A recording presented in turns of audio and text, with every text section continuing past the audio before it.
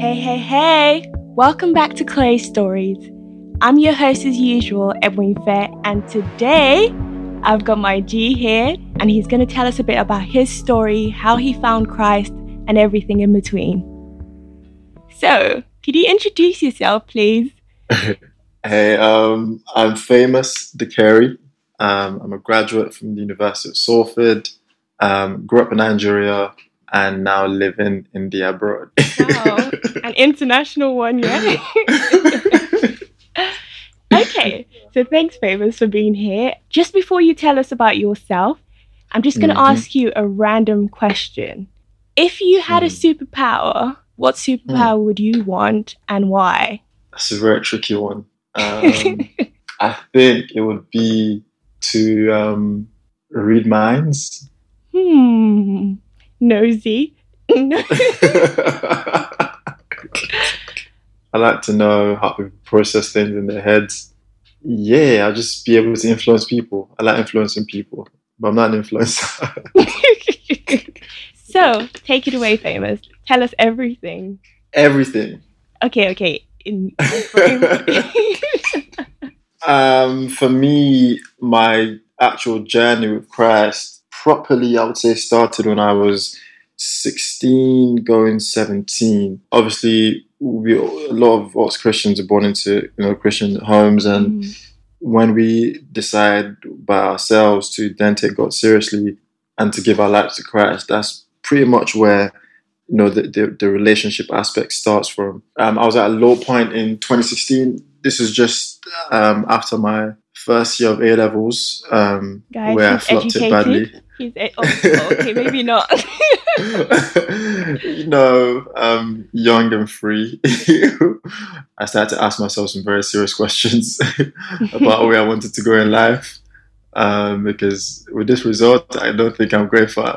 And I remember at the time, my pastor in church, I sort of looked to him as a role model when I saw that, he had a good family, like he was driving a nice whip, and I was thinking, Wait. You were looking at his car. Yeah, like obviously I was thinking to myself, like he's a pastor. Mm-hmm. I've seen his family. His family, they look like they're doing good. Like it looks like they're not suffering. My perception at the time was, him being a pastor meant that he has a better chance of making it to heaven than I did, because it was much more close to God than I was. So I was sort of thinking about it that way, and I said, I'm going to pray, for God to use me, the way He's used my pastor in church. So I started praying for I think it was about 2 weeks, yeah. And my prayer for those weeks, where God used me for Your glory. And I would just, after praying, I'll kneel and just wait. And I was waiting for one audible voice, my son, one loud voice to. So I came to church this Sunday, and we had a guest pastor. When myself and my cousin walked into church, we were going to just sit down, but then our friends around, sitting around us were like, "Oh no, you need to go for prayers. Everyone else has already gone." But then my actual youth pastor saw myself and my cousin walking straight into the middle, and like, why are you here? Like, she was like, they're praying for people who are struggling in school. He was like, yeah, whilst I was praying, God basically spoke to him saying, he wants to use me and stuff. And then I was so shocked, because I'm thinking, nah, this can't be real. Yeah, it was a big eye opener for me. Just knowing that, God hears your prayers. That was just a very good, start for me. A few months after that, was when I was leaving Nigeria, coming to uni and being independent. And then, like all those things just took over. I was a DJ for a while. It kind of derailed me from that prayer that I prayed initially. Yeah, so a lot of things happened in Manchester in 2016, and it was really surprising to me, because I was thinking, like what's going on? What's this revival like? A lot of my friends who we all used to do, raves together. We all used to, go clubbing and do a lot of stuff together.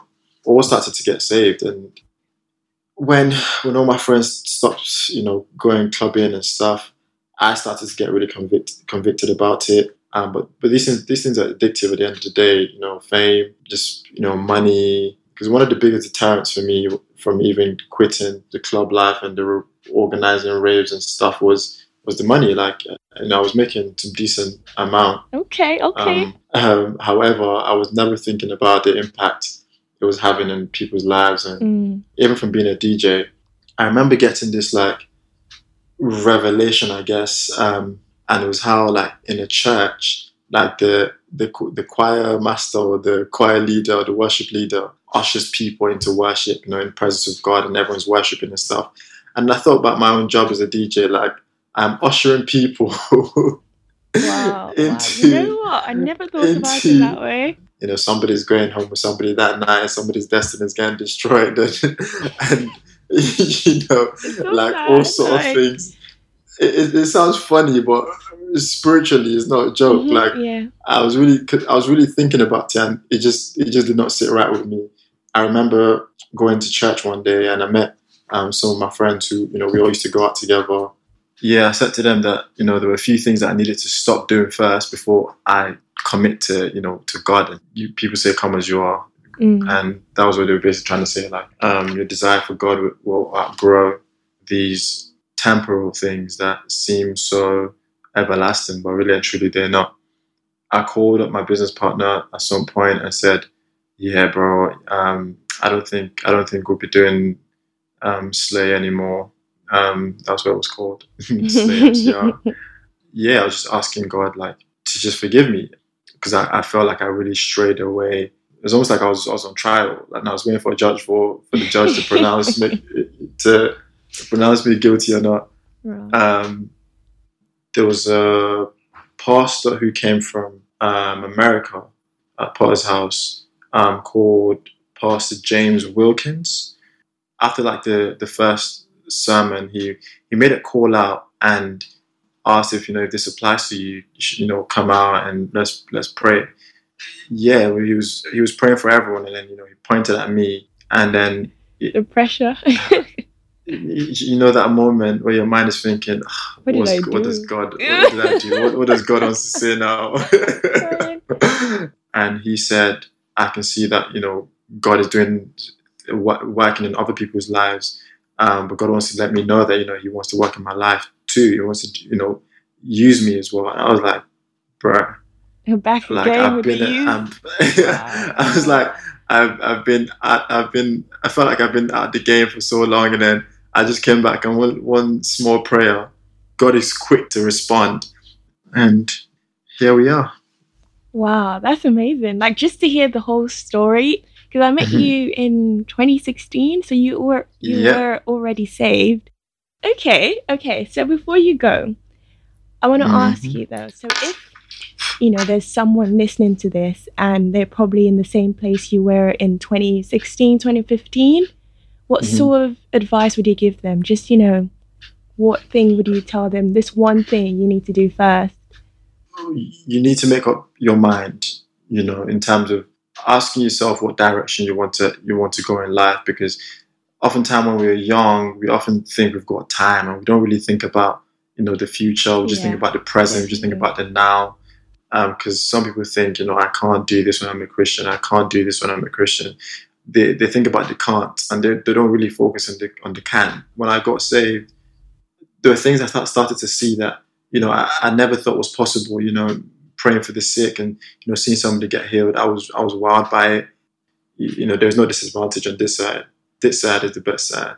I like that. All right. Thanks for sharing, Famous. To anyone that's listening to this episode and you're kind of iffy about it and wondering what kind of next steps you want to take, come as you are. God is waiting for you. Obviously, it's a journey. Like, Famous isn't there. I'm definitely not there yet. But every single day is a step. And as long as you're making that step towards Christ, that's what 100%. Matters. So yeah, Famous, where can we find you? Because as an influencer... Stop it. On Instagram, it's famous_sound_.